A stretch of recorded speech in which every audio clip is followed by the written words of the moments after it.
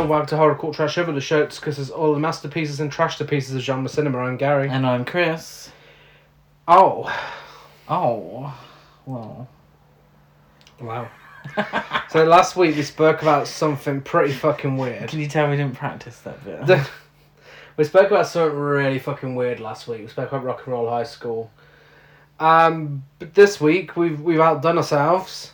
And we are discussing one of the most bizarre films I've ever seen in my life. It's one of those films where when it ends, you're like, huh? What? The epitome of how did this get made? Yeah.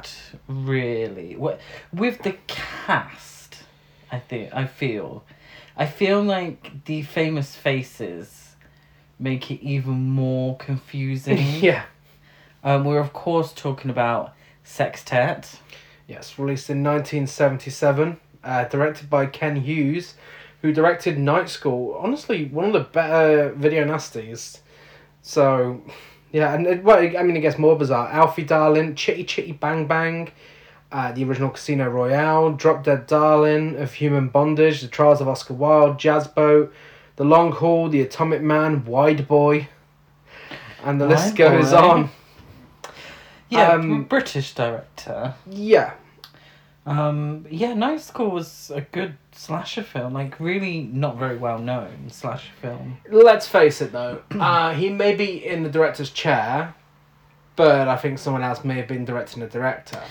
Yes. This is written by Herbert Baker, who wrote The Jazz Singer, Hammerhead, The Ambushers, Murderers Row, Loving You, The Girl Can't Help It, Scared Stiff, Jumpin' Jacks, So This Is New York, and lots more.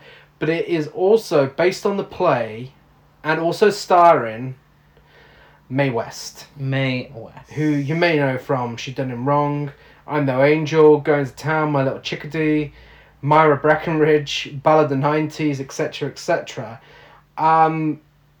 Yeah, icon. Yeah. In terms of screen actresses, she is an icon. Probably not so much today, but really well recognised. Very much a precursor to someone like Marilyn Monroe. Yeah. Yeah. I mean, a precursor to Madonna. Yeah, no, of course. You know, yeah. so many people are influenced by Mae West. She infamously wrote plays. One of which was called Sex, and she got sent to prison for it. She did. She did a fair bit for the LGBTQ plus community, creating a play full of gay men and drag queens. She's just a great person that was so ahead of her time. So sex positive in the 30s and 40s, something that's so refreshing to see when you watch her films from back then. She just didn't give a shit. And, after she was arrested and thrown in prison by many religious people, she just came back stronger. And, she started starring in films. The Hays Code set her back a little bit. But then again, you get something like My Little Chickadee where the Hays Code's in place and she's still saying every word but fuck, but meaning, she's got all her innuendos in place. Yeah. So to understand something like Sextet, and we're obviously going to go through the film, you have to understand who Mae West was as a person. She was very much had a screen persona, which by all accounts was still true in real life. Oh yeah. She did quite a lot in terms of films in a short amount of time. Mm-hmm. But it was mainly during the 30s that she was at her height. Yeah. She wrote plays, mm-hmm. Very successful plays. The films were based on these plays, and she would have writing credit, and by all accounts, she would have control of every single aspect of the film. Mm-hmm. Her films made really great money, saved Paramount as a studio in the early 30s, and therefore it allowed her to have free reign over the production of these films. The Hays Code came in, and the racier elements of her films had to be scaled back. And those racier elements, which were her bread and butter, because they were scaled back, her films weren't as successful. Yeah. Going on. And then she kind of left Hollywood. She did return in Myra Breckinridge, but she kind of focused more on the Broadway plays. And Sextet is based on a Broadway play. Yeah. That she wrote from the 60s. With all due respect to Mae West, her films and plays are quite formulaic. Yeah. They very much revolve around her being a sex symbol, being, followed by men everywhere she goes. Many men chasing her, and her deciding which of these men, by the end of the film, that she would like to be with. Essentially. Yeah. And they take part, some of them are westerns, one takes part at the circus, but essentially, those are the films. She had a real great wit. She could deliver a witty one-liner like no one else, full of innuendo. And Sextet is kind of all-encompassing of Mae West as a screen icon. Yeah, so, Mae West is in a different film throughout. She is in a Mae West film. Everyone else were just on a lot of drugs. Clearly. Yeah. Including the director. How he came up with this from, the normal Mae West film, I really have no idea. It takes part in a different place. Let's talk about the elephant in the room. The elephant in the room is that Mae West was in her 80s when this film was made. No one else was. So the scenes are very awkward due to a big age difference. Let's be clear. Oh, yeah, and she didn't start her film career until she was 40. Yeah. She did look younger, and I'm not saying she doesn't look like she's in her 80s. Oh, no. But she doesn't look like she's in her 40s. No. She's up there. Acting styles changed a lot between when she was last in Hollywood, aside from Myra Breckinridge. When she was last in Hollywood, between then and when she started in Sextet, back then everyone was a bit, that very classic Hollywood style of acting. Yeah. But then this is clearly a 70s film, and she looks like she's just jumped out of a time machine. Even in the films in the 30s and 40s, she's still a unique presence that's still different to everybody else. Yeah. She even stood out then. But it was still within classic Hollywood, so there was still, it didn't feel too weird. This feels very, very weird. This is where, when you say that she's in a different film, is the acting, her acting style is so kind of old school that no one else in the film, because they're not old school actors, even someone like Tony Curtis, he wasn't acting in the 30s. They acting in a completely different way. Yeah. I think the trivia will help us Yes. identify some other ways that her acting isn't quite the same as everyone else's. And first of all, the budget, no one can make their mind up online. It's somewhere between 4 million and 8 million. Okay. Either way, that's fucking ridiculous. Yeah. For this. Yeah. It looks like it's shot on what I can imagine a 70s version of a camcorder would look like. It made $50,000. Gigantic bomb. Yeah. A real failure. Timothy Dalton described the film as a sort of carnival, extremely special to do. Because Timothy Dalton's in this. Yeah, Timothy Dalton before playing James Bond. Yes, playing a spy before James Bond. This clearly got him the role. I think potentially. We'll get on to that. Alice Cooper is in this. Yes. In a tuxedo. He recorded the piano ballad No Time for Tears for a scene in the film. Mae West rejected it, saying her character would never cry over the loss of a man. The song was ultimately replaced with the peppy disco number Next Next. No Time for Tears was included in the box set The Life and Crimes of Alice Cooper, but Next Next has never made it onto an album. Oh, I see. But you see how Mae West pretty much had final say on everything. And she, her screen persona was, I don't cry over men. Marriage is for convenience at most. Yeah. She was always being chased. She never chased a man in her films. Yeah, good on her. She's a force, an absolute force. Yeah.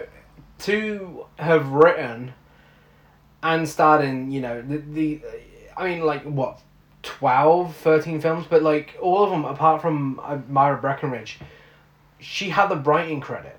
Mm. She wrote these films, and she had full control over what happened. All for the most her part. One-liners that have stood the test of time. Yeah. We all make jokes that we don't even attribute to her, and then we watch the films and we're like, oh, that's where that comes from. Yeah. She wrote that. Yeah, and when you think about It's how... like Nicki Minaj. Yeah. Is it Nicki Minaj when she was on station? When you hear Nicki Minaj spit, it's because Nicki Minaj wrote it. I mean...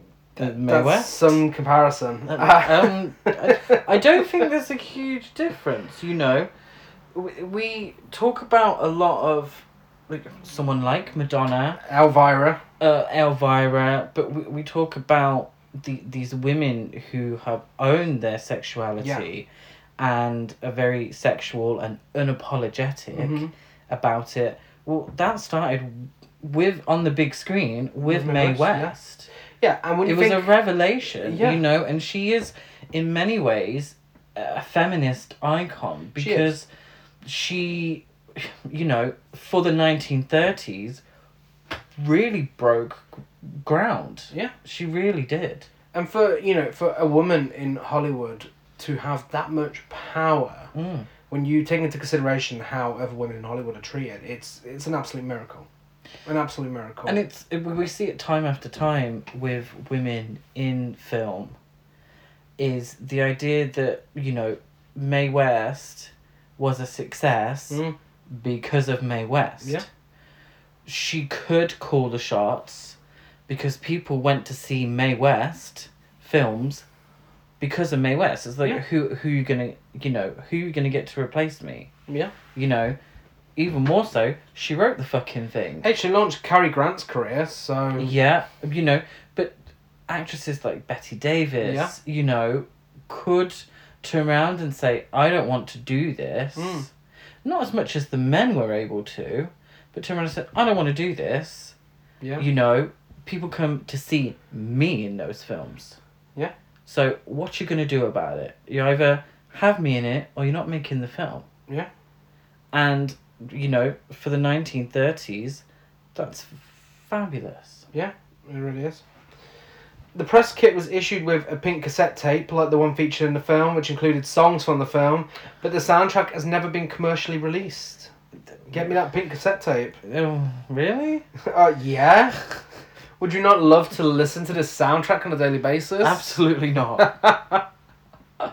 No way. There were countless script revisions, but 84-year-old Mae West had thick cataracts, which made reading practically impossible.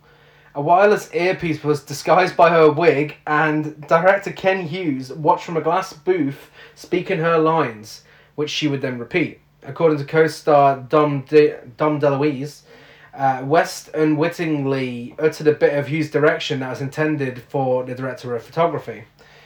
She laughed more than anyone else as soon as she realised what she had done, DeLuise remarked. As word of this gaffe spread on the set, it snowballed into the persistent rumour that she was repeating police radio transmissions that were picked up by a wireless receiver. In scenes where she was required to walk, it was usually with a gentleman holding her arm, and sandbags were hidden off screen to prevent her from overstepping her marks. I mean, what a champ. God bless her. You know, she's got cataracts, and she's also wearing huge eyelashes. Yeah. So she mustn't have been able to see anything. Yeah. But she still acts like she does in the other films. It's not that she gives a bad performance. No, not... She gives a Mae West performance. She gives a Mae West performance, but it's very evident in many scenes she doesn't know where to look. Yeah. Neither does anyone. But more than anyone else, it's kind of like, are you talking to there, Mae? Yeah. What's going on? You know, you're playing to the. Who are you singing to? Who is this addressing? Yeah. But you know, she's got a shuffle, that Mae West shuffle. You know, and she didn't trip over a sandbag, so that's good for her. She still shook those hips. She did. Arnold Schwarzenegger turned down the role of Sir Michael Barrington. Can you imagine? As he should. That makes no sense whatsoever. Can you imagine how great that would have been to watch? It would have been.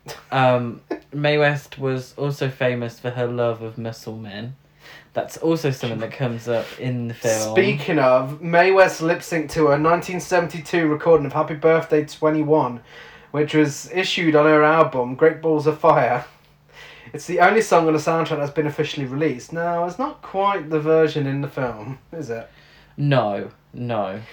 It's Happy Birthday Sweet 16, where she sings about a fan who's been writing to her since he was 12. And because he turned 16, she get it on with him. Not sure that was the law, though. Oh, is that the original song? Happy Birthday Sweet 16 is the original song. I thought she sung... So she changed it to Happy Birthday 21? She changed, yeah, for the film.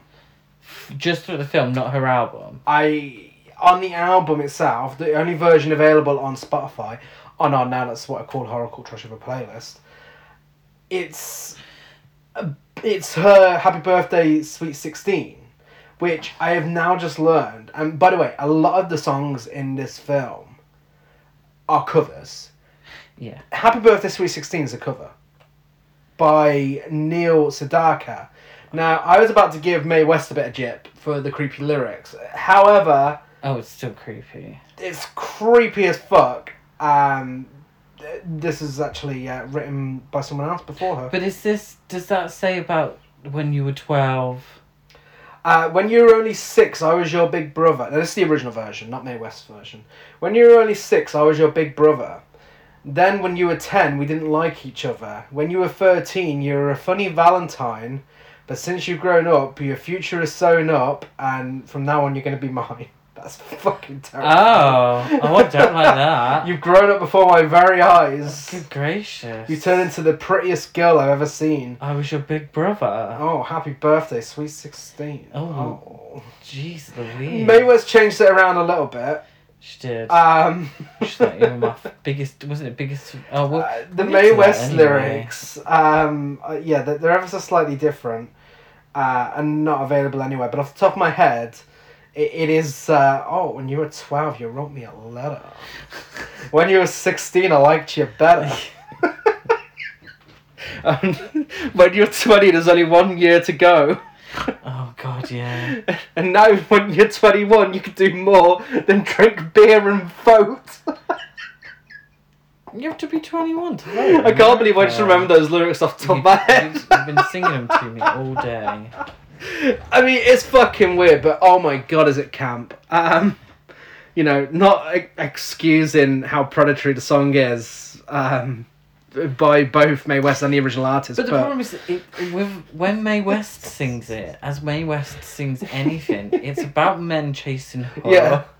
I think that's why it sticks out a little bit, because it's like, you sound like you're chasing him. There is literally a song in this film. Now, take in mind, she wrote this fucking film, and all of her films, include a dozen compliments paid to her by other characters that she has wrote herself. Yeah. Queen behaviour. There is a song in this film where the lyrics, again, another cover, where the lyrics are like, "Oh, you'll look young forever," or something along those lines. But then, looking at the original lyrics, it was like, "You won't look young forever." Well, let's be clear here. Spoiler alert. She saves the world in this film. Let's get to that. First of all, the film was a critical and commercial failure. When Crown International re-released it on the New York Midnight Movie Circuit in 1979, it was embraced by gay audiences. Of course. Who dressed up as the characters and shouted lines at the screen.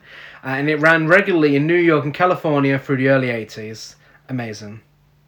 I would love to go to a screening of this. I would actually love that. I'll dress as Alice Cooper in the bow tie. I'll be Dom DeLuise. Not one of Mae West's iconic dresses, no? No. One of her many... I would probably walk worse than her. When the Play Sextet debuted in Chicago in 1961, it was riddled with disasters. Mae West came down with laryngitis and had to cancel the first 3 performances. Sound problems rendered portions of the premiere inaudible. Don't worry, the film's the same. And the supporting player kept flubbing his lines. During the second performance, Alan Marshall... Yeah, that's on purpose. Alan Marshall, playing Sir Michael Barrington, suffered a heart attack. He died a few days later, which led to the cancellation of the next performance. With a script in hand, producer Henry Goetow awkwardly took over the role for several performances. Jesus. Tom Conway flew in from New York to provide a new performance of the role, but he read the script, then promptly returned home. Frances Bethencourt ultimately took the part and remained with the production as it toured the country. West revised the script numerous times, and while the show ultimately garnered acclaim, it never opened on Broadway. Right. I don't understand how it garnered acclaim. From who? Mae West. From who? Reviewing her own play. Unless the play is very different to the film. Alice Cooper claimed on numerous occasions that Mae West sexually propositioned each of the movie's male co-stars, but his fans know that he's prone to lies and exaggeration. The producers hired several rock stars to try and attract a younger audience, and West was initially quite apprehensive, but she and Cooper had a mutual friend in Groucho Marx who took her to one of his concerts. West gradually warmed to Cooper, and filming went off without a hitch. Apart from her, obviously, trying to get on with everyone, apparently. Yeah. I'm not sure how true that would have been by that time. I hope it... I mean, you know, again, I'd hope it's true. Again, not in a predatory way, but in the Mae West way. Like, I mean, can you imagine it going around to everyone? I mean, she's a little old lady, isn't she, by this point? Let's be fair. What do you think of the producers getting rock stars in to try and gather a younger audience? Absolutely awful idea. Mae West has done nothing but chase down old rich white men her entire fucking career, and then all of a sudden, you know, there's rock stars in this evidently younger than her that she's apparently married before. I was like, come on, we're not stupid. This the choice to have rock stars in the film but not have them perform rock songs... That is fucking weird. ...is the weirdest part. Honestly, the Alice Cooper musical number, the first time I watched this, I didn't know what I was watching. Honestly, we've uploaded it to our YouTube channel. Strangest thing you'll ever see. It's so fucking weird. It's... like, no makeup. No Alice Cooper makeup. No. Nothing.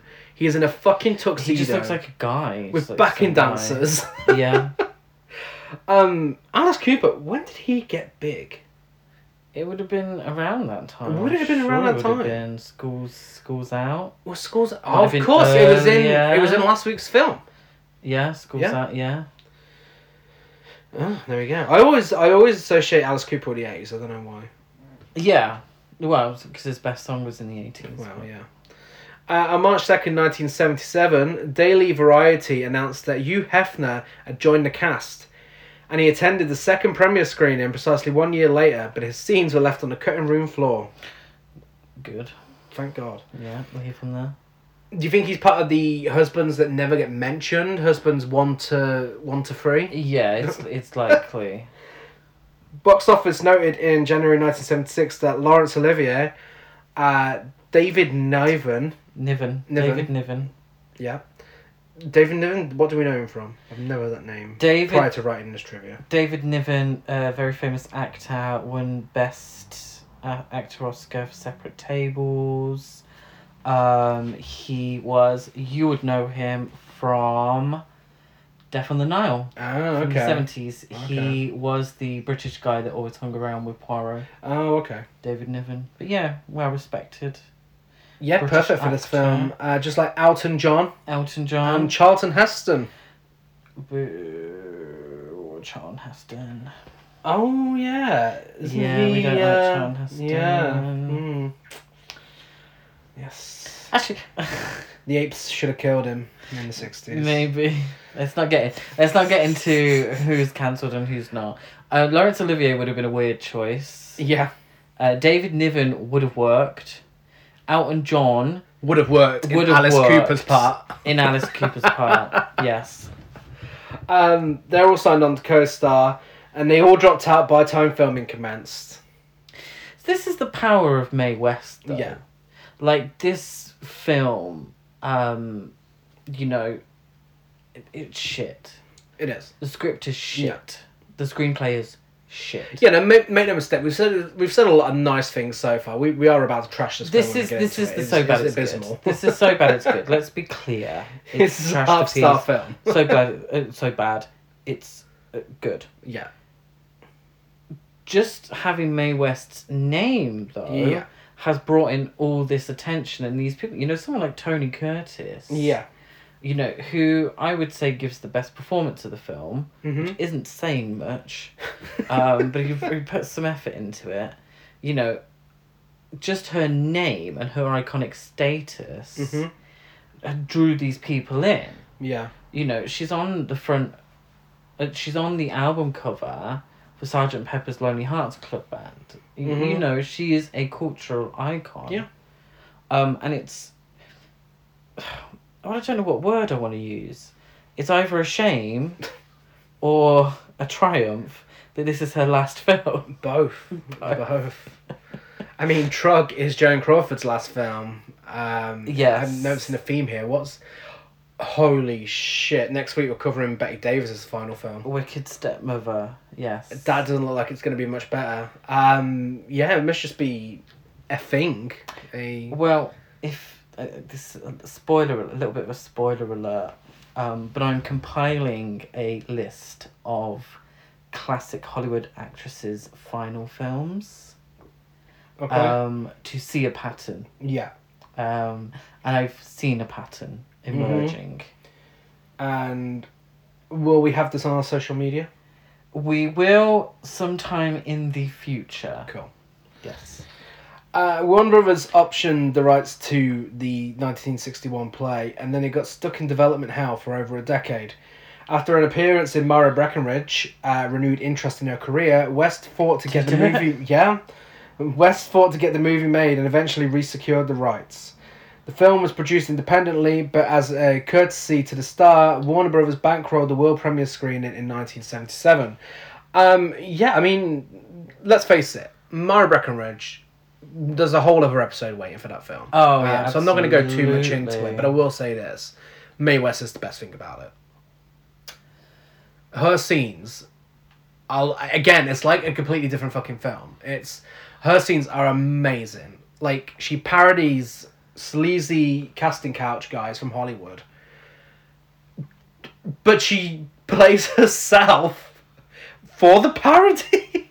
It is amazing. YouTube the scenes of her in. Yeah. They are great. And the rest of the film isn't actually as bad as people have you believe, but she was my favourite thing about it, for sure. Yeah. She's my second favourite. My favourite thing is the costumes. Oh, yeah, the costumes. But Mae West is a parody, though. Yeah.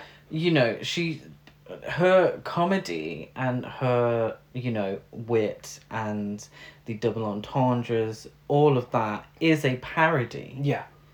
She's a parody of, what a perfectly figured woman should be, or a sex symbol. Yeah. You know, she was that, Mm-hmm. but she was also a parody of it. You know, it's she's in on the joke. Yeah. Which always brings, you know, a heart to it, and a sincerity to it, and that not a lot of people can get away with. In Myra Breckinridge, that's evident, because she does, again, seems to be in her own film, but it works better. Yeah, I will go on record and say that the makers of Myra Breckinridge deciding to put Mae West in that film, playing herself, but as a parody of sleazy casting couch guys, is a work of genius. It is genius. Yeah.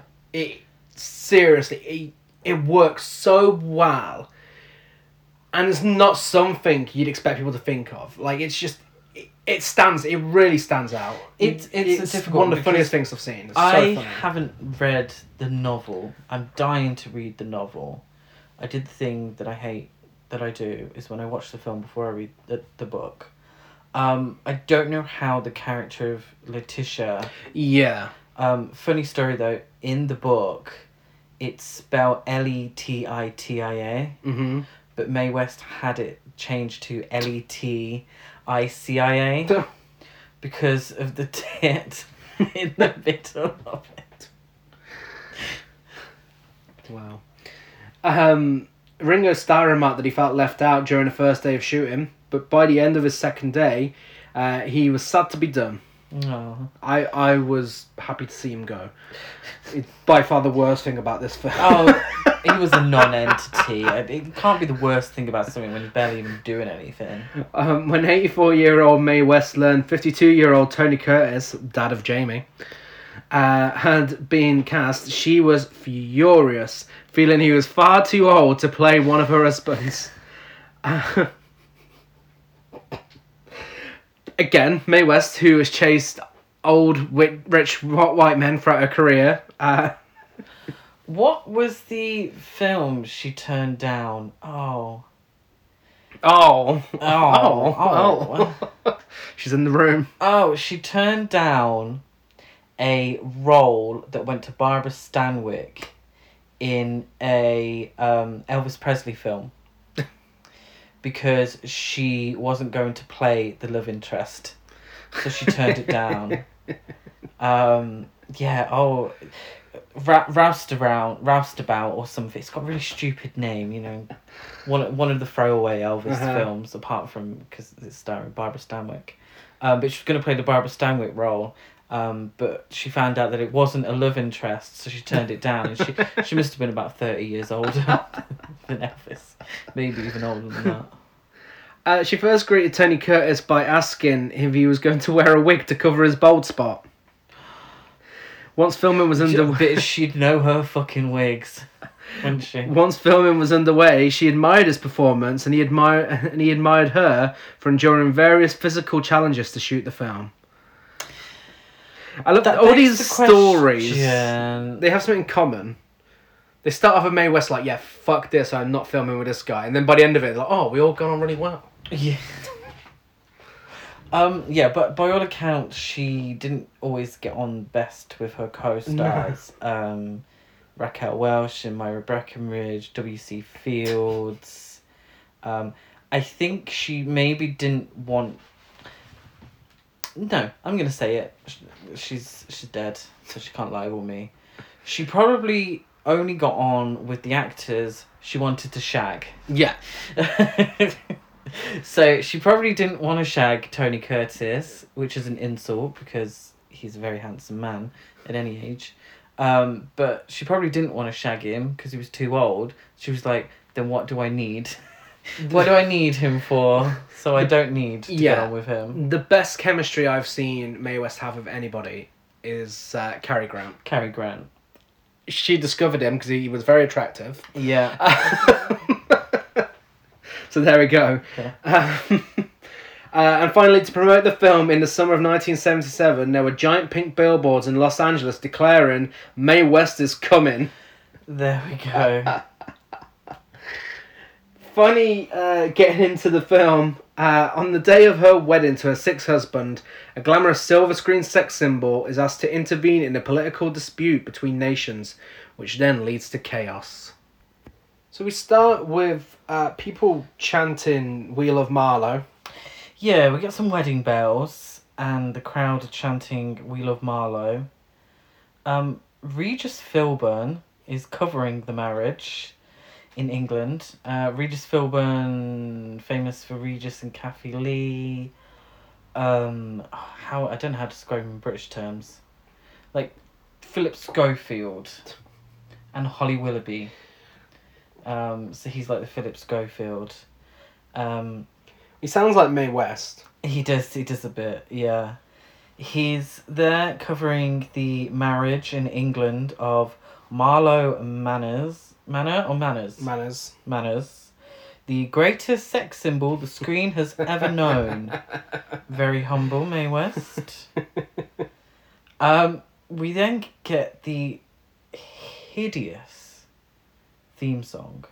Yeah, she's married for the sixth time to her new husband, Sir Michael Barrington, played by Timothy Dalton. Yeah. They depart for a honeymoon suite at a posh and executive hotel that has been reserved for them by her manager Dan Turner, played by Dom DeLuise. We get to see them. Have you anything to say about that? I'm getting to that. I'm getting to it. I have a lot to say about it. We get to see them drive to the hotel, whilst lots of flag shaggers try getting their attention. Chris, define flag shaggers for our American listeners. So a flag shagger is someone who prominently displays the British flag on their social media accounts or outside their windows, particularly during times of seeming patriotic moments like jubilees or like Brexit votes and such, or like Timothy Dalton marrying Mae West. Yeah, apparently. and the flag shagger, it suggests that they love Queen and country so much and hate foreigners and foreign muck, as some of them call foreign cuisine. Yes. They hate that so much that they would like to put their penises through the flag and give it a good shag. Yeah, we are happy to confirm we are not flag shaggers. We're not flag shaggers. It's weird though, for American listeners, I think the American flag is displayed a lot more. Yeah. It's less weird than it is here. Uh-huh. What is strange though is that the wedding car's travelling through London and all the spectators, flag shaggers, are waving American flags. Did you not notice that?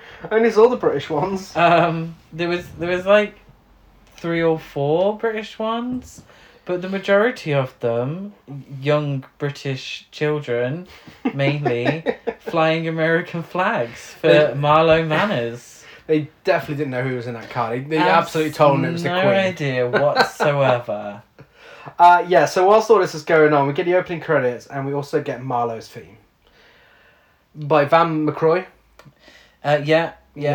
If I remember correctly, did Rock the Boat. Yeah.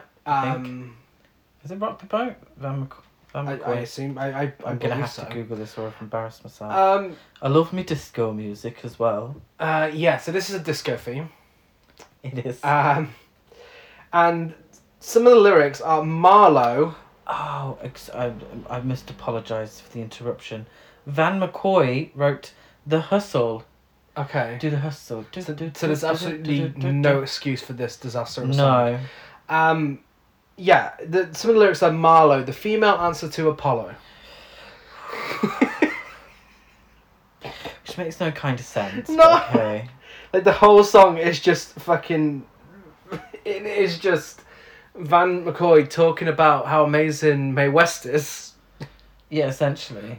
Or just Marlow. I mean... A song that would have had her approval, obviously. She always had the juice, but now she's got the peach. Oh, sorry, wrong Marlowe. It's awful. It's such a bad song. It is really bad. A lot of the verse is incoherent. The only memorable part is Marlowe, the female answer to Apollo, which doesn't quite rhyme and also really doesn't make any sense. And, Apollo's the god of something, isn't he? Yeah. In Greek mythology, the god of blonde bombshells, maybe. Maybe. The god of double entendres, maybe. Then that would work. Another news reporter tells us the same thing again when they arrive at the hotel, as well as informing us that the hotel is also the location in a bizarre series of events of an international conference where leaders have come together to resolve tensions and problems that threaten the survival of the world. Yes, that's right. This Mae West musical about her getting married revolves around world leaders having an argument. Yeah. It's not specified what the vote is about, or I missed it. No, it's not. It's not. Whatever the vote is about, it's never specified. But it's integral to the future of humanity. And I just put, oh, fucking hell. We're introduced to Marlowe's assistant for many years, Dan Turner, played by Dom DeLuise, who I'm a little confused. I think it's Dom DeLuise's shtick. Mm-hmm. That he plays characters who could potentially be read as queer. Yeah. Or at the very least, camp. Yeah. Which I thought this character was. But then there's also moments where he seems to be in love with... That's a running theme throughout, yeah. But I feel like, and I kind of wish they would have just done it, because it would have been hilarious. Him being gay, but straight just for Marlowe. Yeah. Like, not turning a gay man straight, but literally he loves Marlowe. Is obsessed with her and writes poems and shit. It would have been more coherent than whatever. He sings a song about loving her, though, doesn't he? He does. He's trying to get all the plants in place for Marlowe whilst being interviewed by a sports reporter. And he informs one guy to remove a certain plant because it sucks up oxygen, and Marlowe's going to need all the oxygen she can get tonight. Breathe through that nose. Dan is upset that this marriage has interrupted the filming of Marlowe's new film. Dan also tells the reporter that Marlowe likes short marriages and long honeymoons. Yes. Marlowe and Sir Michael arrive, and the adoring crowd just cannot contain themselves. Yeah, Mr. Chambers, played by Walter Pidgeon, is trying to call the world leaders meeting to order, but they're just too interested in trying to catch a glimpse of Marlowe.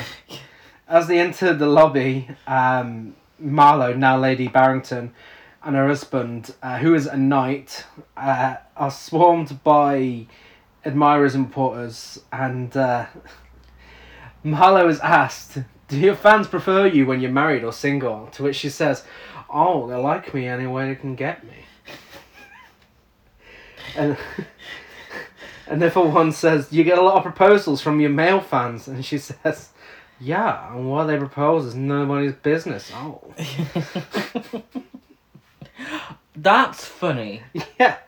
The forced laughter from the extras is cringe-inducing. It is like that moment on Real Housewives, the series we started watching when they were talking to that guy that tried to sue.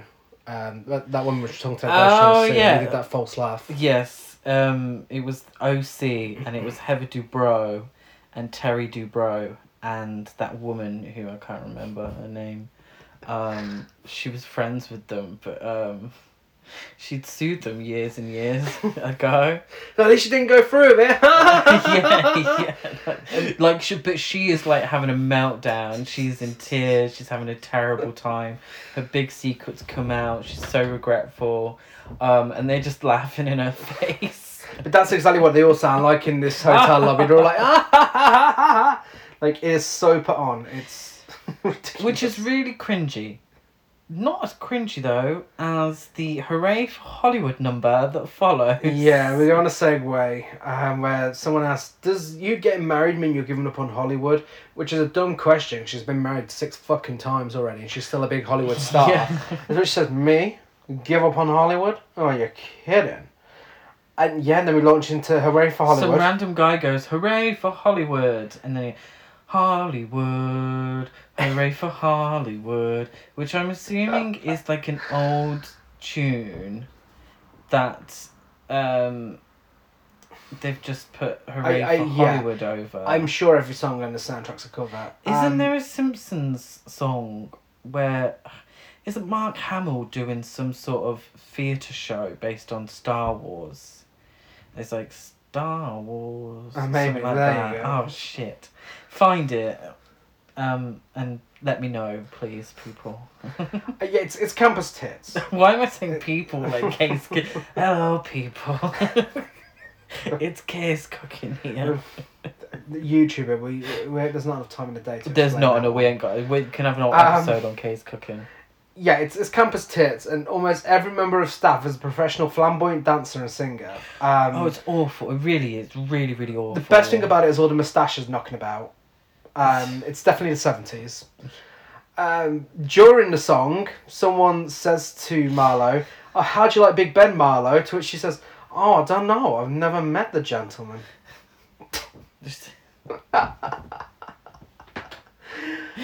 My favourite follows is how do you like it in London, Marlo? Oh, I like it anywhere. Oh. Like, can I this is her entire dialogue throughout the film. Can I just say, we've been watching a lot of Mae West films recently. She didn't do that many overall. No, she did 12. Oh yeah, she did 12. Mainly in the 30s and 40s. Alaska, when she won Snatch Game, All Stars Season 2, RuPaul's Drag Race All Stars Season 2, when she won Snatch Game as Mae West, that was hilarious. Yeah. Watching the films, it was genius. Yeah. It was really, really clever. Mm-hmm. And having now seen... We were aware of Mae West. We were aware of her most famous lines and such. But that Snatch Game performance was amazing. Yeah. And you watch the films and you're like, wow, Alaska really got it right. Yeah. In the earlier films, sometimes she has a little bit of dialogue in between to move the story along. This entire film, every line of dialogue is an innuendo. It is, yeah.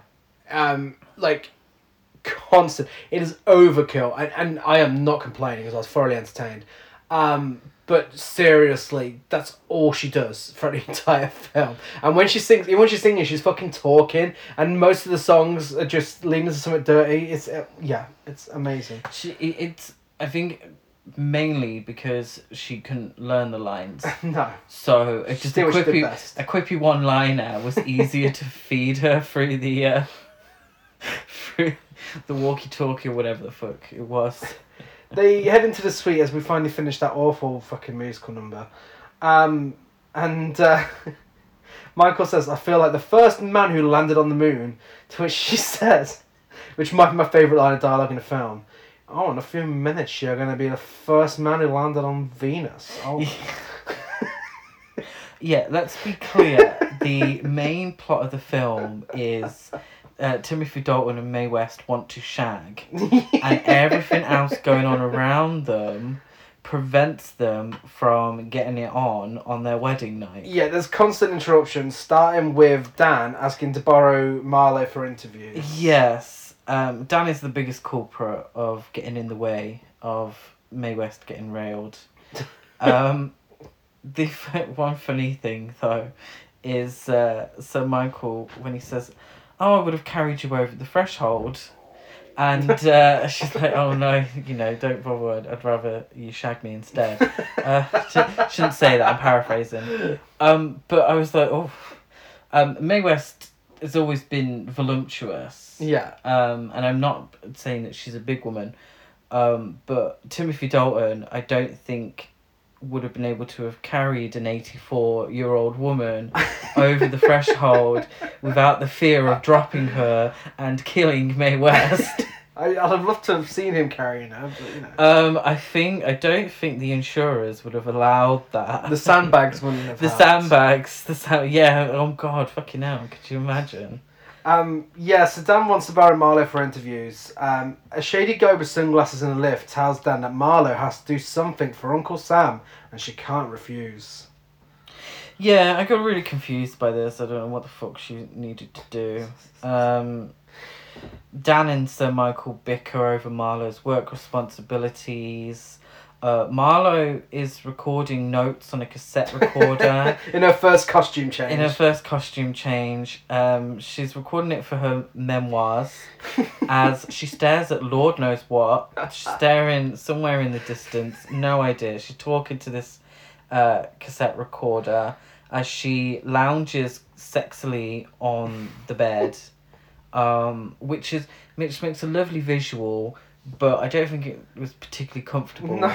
Like, if you're recording your memoirs, which are going to take a while, it's not the most comfortable way to lounge in a full evening gown. It doesn't take too long. No. Yes. She talks about her new husband. She's like, oh, it's not the men in my life that counts, it's the life in my man. Yeah, she listens back to her recording straight away, doesn't she? She finishes recording and then she starts listening back straight away. Obviously what we do here at the Horror Culture Show podcast. Yeah. She says she'll talk about whether he's worth it or not after they've had sex. But she starts listening back and starts listening to all the exposition about her past husbands, including one that they called Sexy Alexei, a Russian diplomat played by Tony Curtis, who we see is with the world leaders. And then there was husband number 4, director Laszlo Karolny, played by Ringo Starr. Oh. Yeah, also known as Son of Lubitz, which he was a famous director in the 30s. But she says, at least it sounds like what they called him. I didn't do it justice. It's a funny joke. I didn't do it justice. I'm sorry. Yeah, Rona Barrett, who apparently is a real... she is a real Gail Weathers. A real Gail Weathers. A real gay Gail Weathers. She's covering the wedding. Everyone's covering the wedding. She's covering the wedding on TV, and despite me struggling to understand what she's saying, I get the idea that she's reading Marlo and Sir Michael to Phil. She is, yes. Not about the age difference, though. One thing that is not brought up at all in this film is the age difference. And yes. It must have been 50 years. At least. Yeah, on set there was definitely a clause that we don't mention the age. We don't mention the age. It's the one thing that is not mentioned. So we get the impression that Mae West is not playing an 84-year-old woman. Yeah. That she's playing a much younger woman. Someone on another review reckons that she's supposed to be playing someone in her 20s. I'm not sure how true that is. I hope it's true. Yeah. That's hilarious if it's true. But she's not reading them for the age difference. No. She's reading them for Marlo's previous marriages and potential easy virtue. Yeah, Michael says, oh, if she was a chap, I'd punch her in the nose. Yeah. So Dan encourages him to go and sort her out. Yeah. So Marlo's like, oh, where's Michael? And Dan's like, oh, he's downstairs trying to save your reputation. And she says, oh, well, he should be up here trying to ruin it. That is fucking funny. That is funny. And that's why, despite this being a big bag of shit, this is still incredibly watchable. Because that is funny. Yeah, this is the first Mae West film we watched way back when.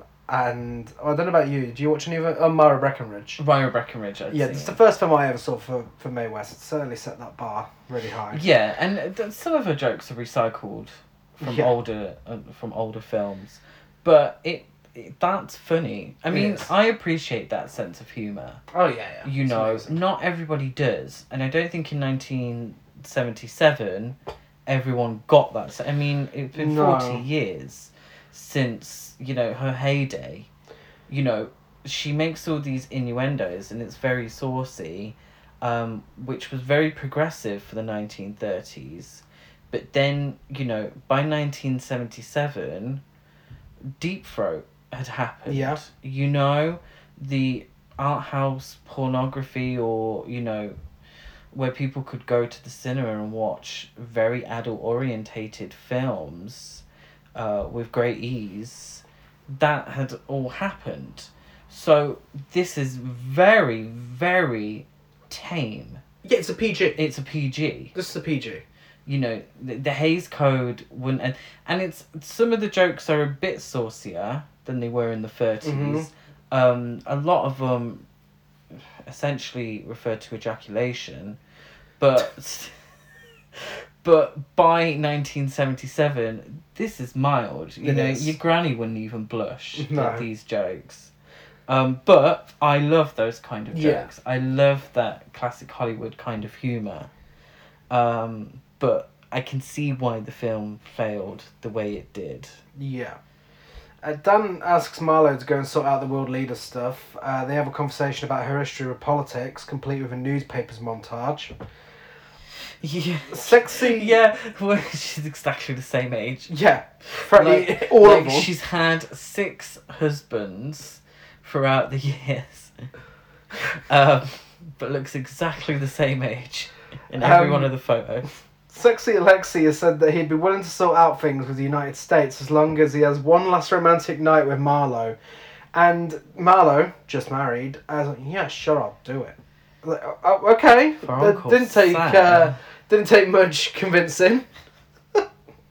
Dan demands Marlowe to give him her memoirs so he can destroy him, because of the information it includes about him, her, and all the men she slept with. She agrees. She's like, yeah, and Ashley. Yeah, no, she's like, shred it. She gives him one tape. Now, there's clearly a lot of memoirs. Yeah. If they're talking about all that stuff, she gives him one tape. And that's remember that later on. And he gets rid of it. Rona interviews Michael. So Michael goes to defend his wife's honour with nosy bitch Rona Barrett. He does. But the dumb fuck manages to get his wires crossed and comes out as gay. Yes, we have a coming out scene. By accident. Well, I really don't understand how the conversation gets to this. He's talking about his time at Eton, and when he put his cock in a dead pig's mouth. Oh no, wait, no, that was David Cameron. Basing his entire life around Timothy Dalton. He's giving Tory energy. He is to be fair. Tory energy. Very Tory energy. But yeah, he's something like scrum and sports and playing with the rugby team. Yeah. So she says, "Are you gay?" And he's like, "Oh, I'm very gay. I'm very gay." As in, like, the Flintstones. Yes, because this is written by someone who was prominent in the 30s and 40s. Yeah, where the whole gay... I suppose it's a weird one, because if an older character had said, yes, of course I'm gay. Yeah. You know, I'm very happy. It would make more sense than a younger guy saying it, because he would know that there's 2 ways to interpret him saying he's gay. So it comes across as just a bit stupid. This is a recurring theme in Mae West's films. All of the men are fucking morons. Yeah. They're all so stupid. And the only thing they can do successfully is fall in love with her. Yes. And some of them can't even do that. And get married really quick. Yeah. There was one thing about classic Hollywood films, and it's really prominent in Mae West. People get married at a drop of a hat. Yeah. And I have a theory why. It's because the films had to not depict sex before marriage. Yeah. But Mae West's films were all about sex. The end goal was Mae West, for these men. There's... So they had to get married. Yeah. Or the whole point of the film didn't work. I mean, there's no excuse for the rest of classic Hollywood, where, someone could just Alfred meet someone Hitchcock films, there's a lot of people getting married really quick. Meet someone like, oh, hi, oh, marry me, yeah, sure. That's literally what it's like. I suppose life expectancies were a little shorter then. He goes back to the suite and sings "Love Will Keep Us Together" to Marlowe. That's awful. Okay, this is the cover. This is tone deaf. This is another cover. The original lyrics were "Young and beautiful, your looks will fade one day." Timothy Dalton sings "Young and beautiful, your looks will stay forever."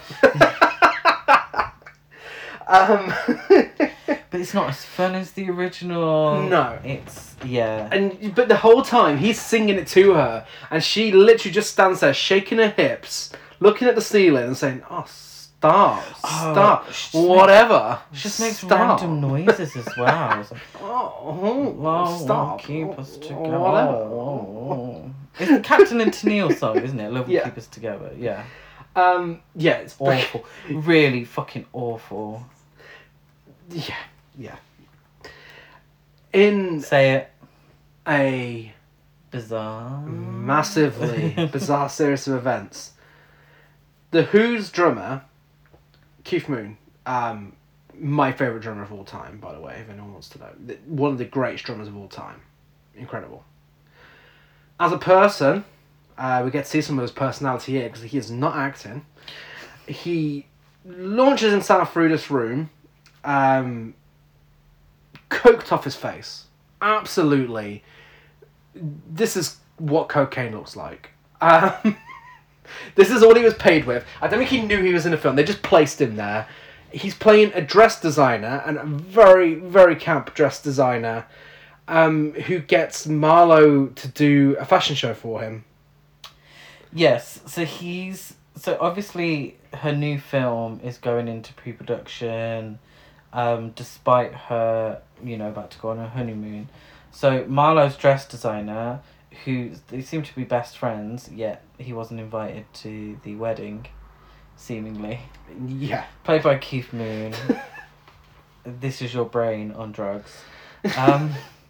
He says, Marlowe says, "Oh, how long will this take?" He says, "Well, how long does it take you to undress?" "Oh, you're looking at the world's champion." She goes through some amazing outfits. It's like the fashion montage in the first Sex and the City film. Oh my god, it's absolutely. And then with oh my god, that's exactly what they're going for. Absolutely is. Because after every change, there's like a quip or a little. She repeats one of her famous lines, like, "Oh, when I'm good, I'm very good. But when I'm bad, I'm better." Oh. Yeah, love that line. My favourite though, I don't know if it's your favourite as well. "I'm the girl that works at Paramount all day and fucks all night." Dirty bitch. Keith Moon. She serves some looks though. One thing that is consistent for all of Mae West's films, all the ones we've watched, the good, the bad, and the ugly, she serves looks like no one else. Keith Moon demands a gold dress from her, and he does this play. "Yeah, I'll have a gold dress. Oh, gold dress. Oh, give me a gold dress. Oh, yeah, I'll have a fucking gold dress. Give me a gold dress. Oh, yeah, give me a gold dress. Give me. Oh, yeah." And like he is just pulling stupid faces. He looks like he's about to fucking explode or murder someone. I honestly assume they had to drag him off the set after this scene. He is uncontrollable. It's fucking ridiculous. Do you know how this film would have really worked? If she joined the Who. If they'd done it like Tommy. Yeah. Because Tommy is kind of similar, where it's here, there, and everywhere, and it doesn't quite make sense. If they'd made this into a rock... Yeah, of course. But if they'd made this into a rock opera... Yeah. And Mae West was played by Anne Margaret, that would have really worked. I really hope they do something like that if they do a Mae West biopic. Cast Natasha Lyonne in the lead role and just make it a fucking musical, just fucking weird as fuck. Like Elvis, but turned up to 11. Like, Yeah. It needs to be weird, flamboyant. I feel like there's so many biopics that they need to do something new. Yeah. And I think Mae West could be a good one to just really go out there and just have fun with it. Dan goes to the kitchen. Yeah, in a sour series of events. To get rid of the tape. And the British chef is horrified at the chefs of the world leaders bringing their own cuisine and wanting to honour their own traditions. Yeah, he's a right sourpuss. He's racist as fuck. He chases Dan out of the kitchen with a knife when he says he just wants a good old American hamburger.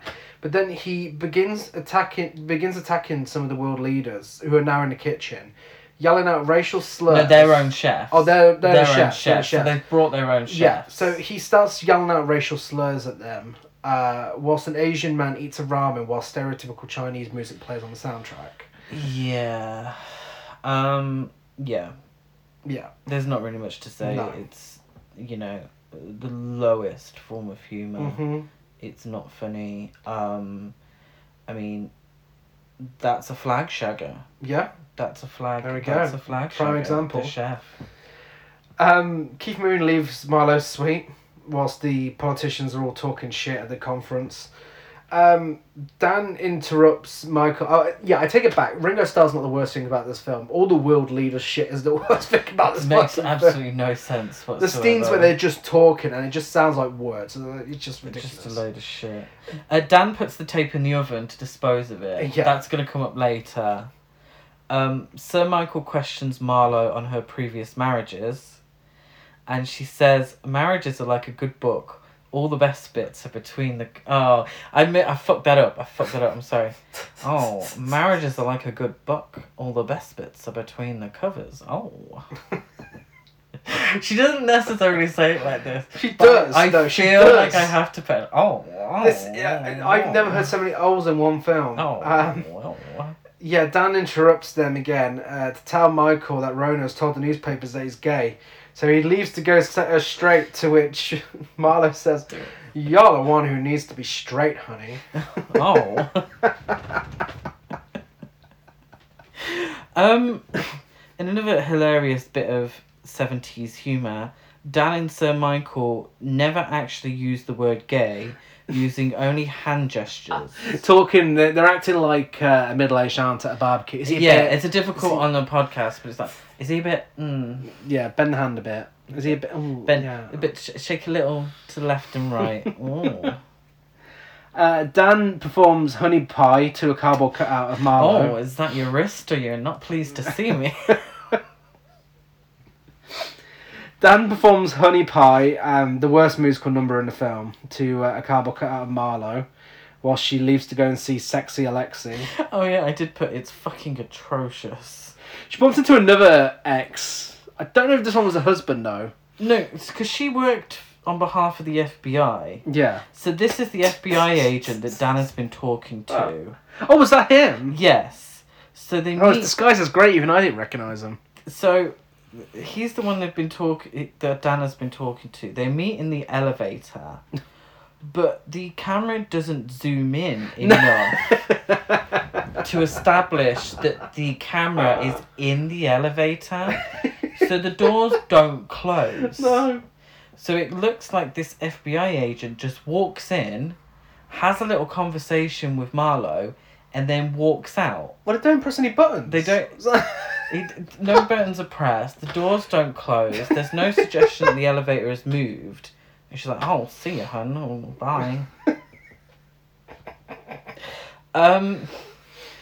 The FBI agent during this conversation, very protective of Marlowe, says, "Let me know if he gives you a hard time." To which Marlowe replies, as you've guessed it, "Oh, I'm planning on it." Take it easy. She's like, "Oh, I always take it easy." So Michael puts his foot in it again, trying to convince the reporters that he's a man's man, but also a woman's man. He suggests that whilst rowing at Oxford, Tory energy, He coxed the whole crew in 69. Yeah, you and me both. He's essentially, and it's a running joke, no gay man in history has ever played sports or has ever been interested in sports. So therefore, if he establishes himself as a sportsman, he definitely can't be gay. Yeah. There we are. That's not to say I'm in any way sports orientated. Wow. But don't tell me I'm not allowed to be. Marlo arrives at Sexy Alexi's suite. He's ordered champagne and cake for them, but she notices that one of her memoir tapes is inside the cake and tells him not to eat it because he's a good-looking guy who could get flabby. But it's the only tape. Yeah. You said one of. Yeah, this is what I mean. So yeah, it's the only they're tape. so desperate to get hold of this tape and destroy it and whatever. What about all the other ones? There has to be other tapes. Yeah. There's no way all of her memoirs on this one tape. It's yeah. Well, maybe she did not led an exciting life. He doesn't enjoy being fat shamed, so he throws the cake out the window and the dog starts eating it. So Michael sees Marlo and Alexei getting close on the balcony. He does. The tape ends up on a javelin for some reason. So there's this sports team in town, the Olympic athletics sports team. I'm not really sure who it is. They end up in town. They're absolutely giving me the YMCA scene from Can't Stop the Music. They are, yeah. One of our early podcast episodes, if you haven't heard it. But the tape ends up on a javelin. So this tape's been baked and been stabbed by a javelin. Marlo sees that this has happened and leaves Alexei after singing a song about after I'm gone. Well, he's like, oh no, don't go, with his fucking terrible Russian accent. And my terrible Russian better than yours. And she's like, before she goes, oh fine. So, oh, after you've gone. Oh, after you're gone. And she's like, she starts singing to him, and then after that he's satisfied. He's like, oh, what a woman. I was like, that's all you wanted from her? To sing to you? It's literally about her being the best gal he's ever had. Without really, it's like his quote. The song occurs because he says, "What do I do after you've gone?" The song doesn't really answer the question. No, because after he's gone, like it switches it around. It's like, oh, after you've gone, he's not going anywhere. And it doesn't really identify for the audience what exactly the purpose of their meeting was. Because these songs are covers, they're not lyrics written for the film. And as much as she likes to change them around, they still don't make sense. I have to say props to Tony Curtis, because he's putting in a performance. He's trying. It's not his best performance, but he's giving it a good go. Yeah. And that's all I can say. Marlo goes to the gym and meets with all the muscly athletes in an effort to get her tape back. Now, I know this is Gary's favourite scene in the film. It is. So I'm going to allow you to tell the listeners exactly how this goes down. She admires everyone's muscles, delivers a few quips here and there, and is eventually introduced to Ricky, the mascot. It's his 21st birthday. Where do we think that's going? Oh yeah, they take a picture with her, where she comments on their biceps. Someone's moving his pecs. And she's like, oh, you're trying to give me competition? Yeah. My favourite is, oh, what do you do? And he's like, I'm a pole vaulter. Oh, aren't we all? She's just there to get a cassette. The cassette's in plain sight. Yeah. Okay. It's on the trampoline. It's on the trampoline. She is within reaching distance. She could just grab it. It's a pink tape. It obviously belongs to her. It's 70s, gender's based on colours. You could have just grabbed it. It's my cassette tape. No questions asked. Leave. Yeah. Later on, they act like they knew she was there for the cassette anyway. No one hands it to her. Yeah. Instead, she's like, oh, you're a big boy now. And he's like, oh, well, not as big as everyone else here. She's like, oh, well, that's not the size that matters. It's what you do with it. So then she starts singing Happy Birthday 21. I mean, yeah. It's weird. She is barely moving. The hips are shaking, but the rest of us barely moving. But she's like hovering around the gym. like a fucking ghost. The guy's hair looked like someone has died on his head. Yeah. Everyone, there's some backing dancing going on. Some people are having a little groove in the background. There's some backing vocals in there. More than any other scene, she definitely looks like she can't see for shit. Yeah, she has no idea what this 21-year-old looks like. No. Yeah, it goes on and on. I wish it went on longer. It is one of the campest things I've ever seen. They look at her like she's their nan. Everyone's looking at her like, oh, bless her. Yeah, oh, that's it. You carry on singing about sucking my dick. Lovely song. Now, unfortunately, the original version ends with, oh, blow out your candles while blowing out for you. This version does not.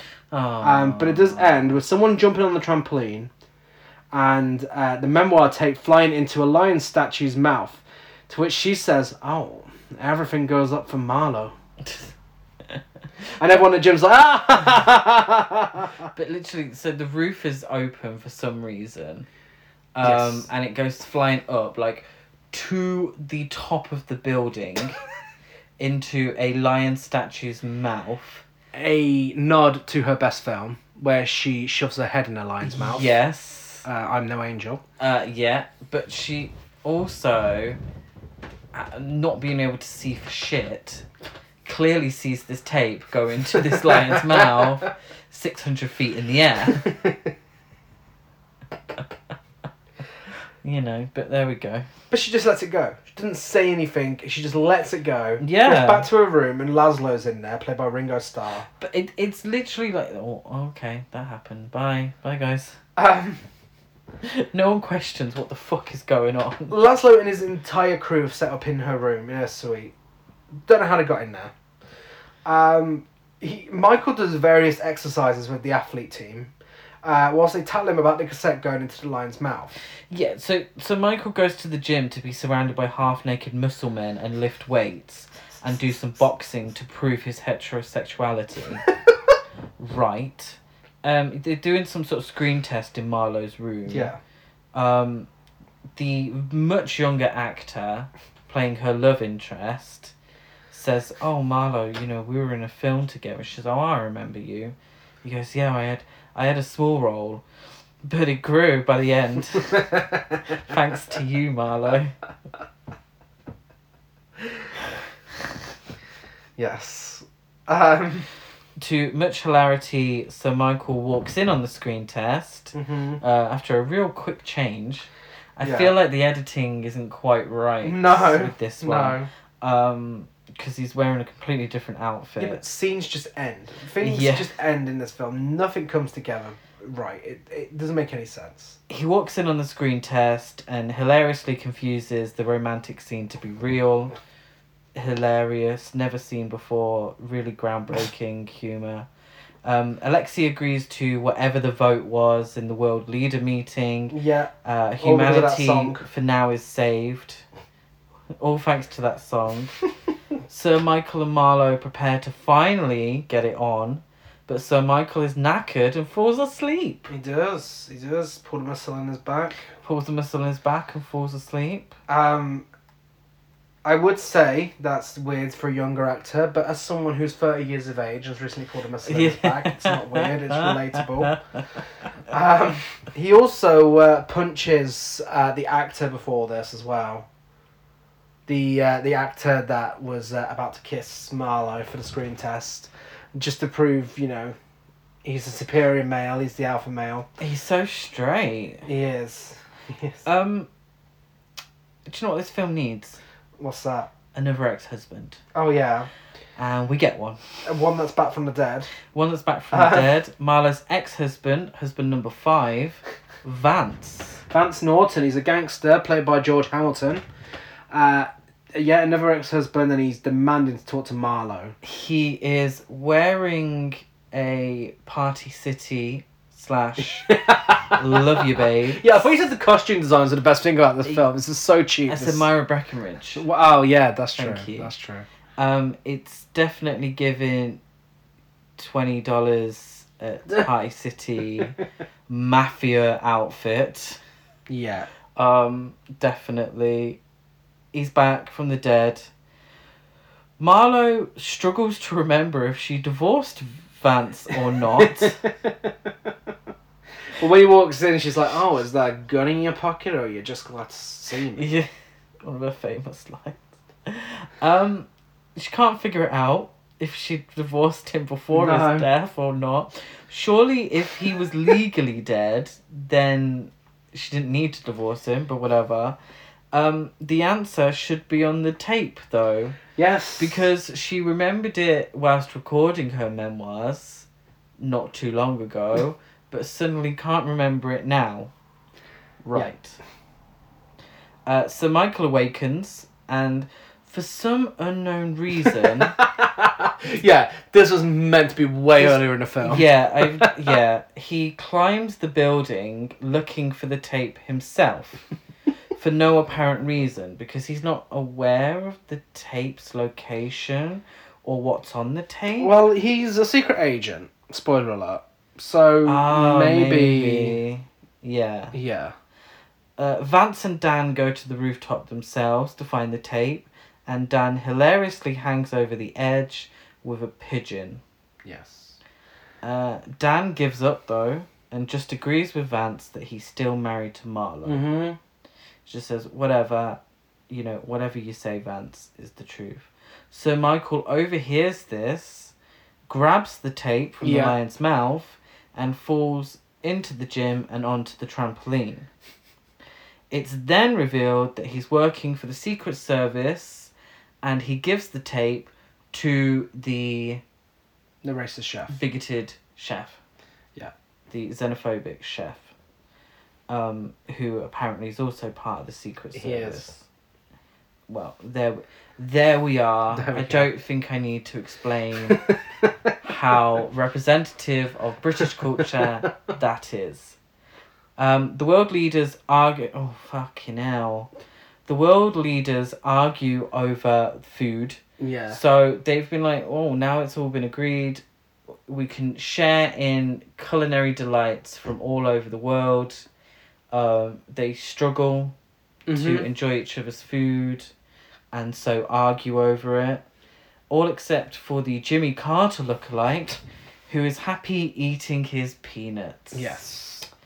Lovely, because the only memorable thing about Jimmy Carter was the peanut farming, I think. And that sounds sarcastic, but as a British person, I think that maybe is all that he's remembered for here. Michael is introduced to Vance shortly after Vance tells Marlo how much he wants to kill Michael, and Marlo doesn't even try stopping him. She smiles, don't she? Oh, well, go on then. It's funny. Oh, but I'll have to divorce him first.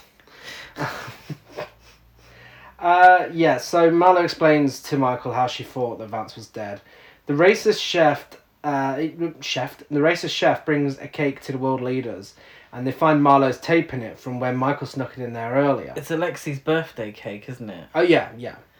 She sings a rousing rendition of Happy Birthday 52 to Tony Curtis. I wish. Begrudgingly. This is, it's broadcast on the news. For some reason. Everything is broadcast on the news in this film. Everything. Marlo spots it, so she goes to the conference and asks them to give her the tape, but they insist on listening to it. For some reason, no one explains what's on the tape. It could just be her singing on there. Just turn it on. Oh, tonight's the night. Happy birthday, 21. Vance holds everyone at gunpoint and demands the tape, so they give it to him. In a fucking bizarre series of events. I don't know what the director of this film was thinking. I don't know what Mae West was thinking when she wrote this. He's interrupted by budget Marlon Brando in the Godfather role. Oh, do you know what was popular 5 years ago? Vance gets on his knees and speaks Italian to him without any subtitles. But at one point, to great hilarity, he does say cappuccino. Budget Brando just refuses to look at him. This is Brando, just to clarify, this is Brando as Vito Corleone in The Godfather. Mm-hmm. Budget Brando... See what they did? Yeah. He demands that they play the tape. Yes. So they do. Fortunately, the tape is rewound to exactly where it needs to be. And we hear Marlo spilling the tea on all the politicians. Yeah. She's revealing how they're all corrupt. How she shagged them for information. And they're all laughing along. They're all laughing. This is being broadcast on the news. Like, they're being exposed. Yeah. Like, and they all find it hilarious. And they're all laughing. Like, oh yeah, I committed war crimes. And to celebrate this outing of their dodgy dealings. Well, it's also revealed that it's also revealed that she divorced Vance. She did, yes. Before he faked his death. And he literally disappears. He does. Bye. Yeah, Budget Brando's gone. No mention of him ever again. No. Just gone. She then performs Babyface. Wait, I'm sorry, I wrote it here. Marlo tells them that they need to get along or she's going to talk about what they don't want out. Yeah, even though, like, she's already... it's already out. Let's talk about the husband. She performs Babyface for the world leaders, and they all sing backing vocals. Oh, how awkward. The song literally goes, oh, you've got the cutest baby face. Oh. That's literally how it goes. Yeah. And she's going up to these men, these really old men, who clearly are in their 60s, 70s. And she's like, oh, you got the cutest baby face. They certainly do not. No. No one in that room has a baby face. Not even you, May. And yet they start singing it back at her. And it's like, come on. None of you believe this, right? She does have a baby face. She had it stolen off someone and sewed onto her skin. And when the song ends, she does her most famous line. Like, oh, why don't you come up and see me sometime? The sooner the better. Oh. And they're all like, ah! Like, no, she's genuinely offering. What are you laughing at? Yeah. In a bizarre series of events, and just when you thought it couldn't get any more bizarre, she goes back to her room where Alice Cooper is waiting for her. Yes. With a note from Michael telling her he's leaving her because he thinks she's had one too many husbands. Yeah, so he's gone on to their boat for their honeymoon without her. Alice Cooper then proceeds to sing a song on the piano about how she's better off without him anyway. He's literally like, oh, well, I don't know what's in that note, but don't worry about it. Well, hang on a minute, what? Yeah. And then he's literally like, oh, cheer up, Mae West, with a disco backbeat.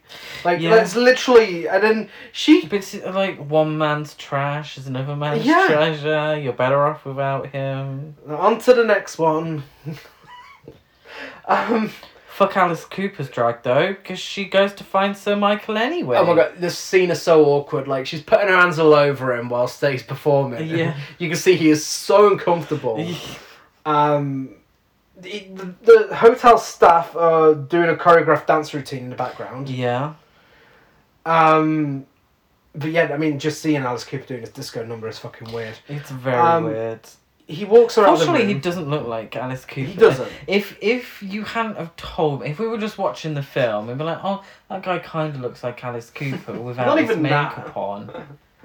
Well, in Poison, he hasn't got his makeup on, has he? Well, he goes, they leave the room and he's like, Lady Barrington, bon voyage. Yeah, 'cause she checks out whilst it's all going on. Lady Barrington, bon voyage. Like, oh, likewise, I'm sure. Dan shows up. Yeah, so as she's getting into the elevator, Dan sees her and tells her, firstly, she has saved the world. And that is his exact words. You are the woman of the hour. You have saved the world. He then tells her that Sir Michael is part of the Secret Service. Yeah. Bigger than 007. Oh, I didn't have the chance to take his measurements. Oh. She then teleports into Sir Michael's bed on the boat, and they reconcile. Okay, she teleports onto his boat, and then under the covers. How did she get in a new outfit? She changes her outfit on the way. She's dressed for bed, and she sits there. And she's like, "Day 37. oh, my new husband's on a boat and he's a secret agent. So, and literally, he's in the next room. Yeah. Like, there's nothing between them. It's like surprise, surprise. Yeah. Like no, blind date. Blind date. But yeah, surprise, surprise. Yeah. What's it called in America? Oh, the match game or something. Yeah, something like that. Something like that. Yeah, like literally, he's right there, and she's recording a memoir. But then he's like, "Oh, turn me on," and she's like, "I will, oh, I will," and then he hears her. Like, yeah, no, she's talking at the same volume as she's just been speaking at. You didn't know she was there. And then he walks into his bedroom. Doesn't say to her, like, "How the fuck did you get in my yacht? How did you get past me? How did you just fall into my yacht?" Unchanged. But he says, "You know, you've done more for your country than Paul Revere." And she said, "I'm looking forward to saying the same thing he said. The British are coming. Oh." And that is the last line of dialogue in Mae West's final film. Yeah. The British are coming. Oh. I think it exemplifies her career. Yeah. That innuendo is the final line that she speaks in the film. We do get end credits with shots of London and, of course, Marlowe's theme. Yes, we do. And that is Sextet. It is. Still not sure what a sextet is. No. I'm assuming it's her 6 husbands, the sextet. Maybe? Yeah. Weird. I'm trying to find a word to describe it. A group of 6 people playing music or singing together. Oh, I see. So her six husbands. Spelt differently though. I don't know why the extra T and E are on the end, but you know, who am I to judge? I think it, like I said, it perfectly exemplifies Mae West's career on screen. Mm-hmm. It's very formulaic to the kind of films that she did. Mm-hmm. With a very weird spin. But it's very much men falling at the feet of Mae West. Yeah. That's what her career image was about. Yes, she's 84, but still looks stunning. You know, at 84, can wear a dress like no one else. It's weird. It's a weird...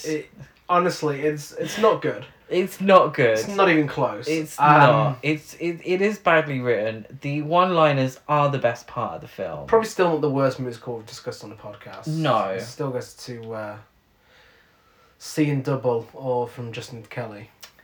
Yes. Yeah, that's true. It is more akin to Can't Stop the Music. It is. But it's better because it's actually watchable. It's entertaining. I would absolutely recommend watching it. This is it's trash to piece. It is. It's trash to piece. It makes no kind of sense. Uh-huh. But it's certainly entertaining. So entertaining. Mae West is entertaining in everything that she does. Yeah. And it's batshit crazy. It is. Yeah, if you are a fan of So Bad It's Good films, then you have to watch this. Yeah, no, absolutely. Yeah, if you've already watched it, let us know on social media. We're Horror Cult Trash over on Facebook and Instagram. Horror Cult Trash on Twitter. Fairly difficult to get a hold of. It is, isn't it? It is. We got it off eBay. And it wasn't the cheapest DVD I bought. Really bare bones. Yeah. DVD. Not the best quality. I think it was taken from a VHS. Mm-hmm. It was on Prime Video for some... You know how Amazon Prime have like the weirdest films on them every so often? But yeah, I would recommend watching it.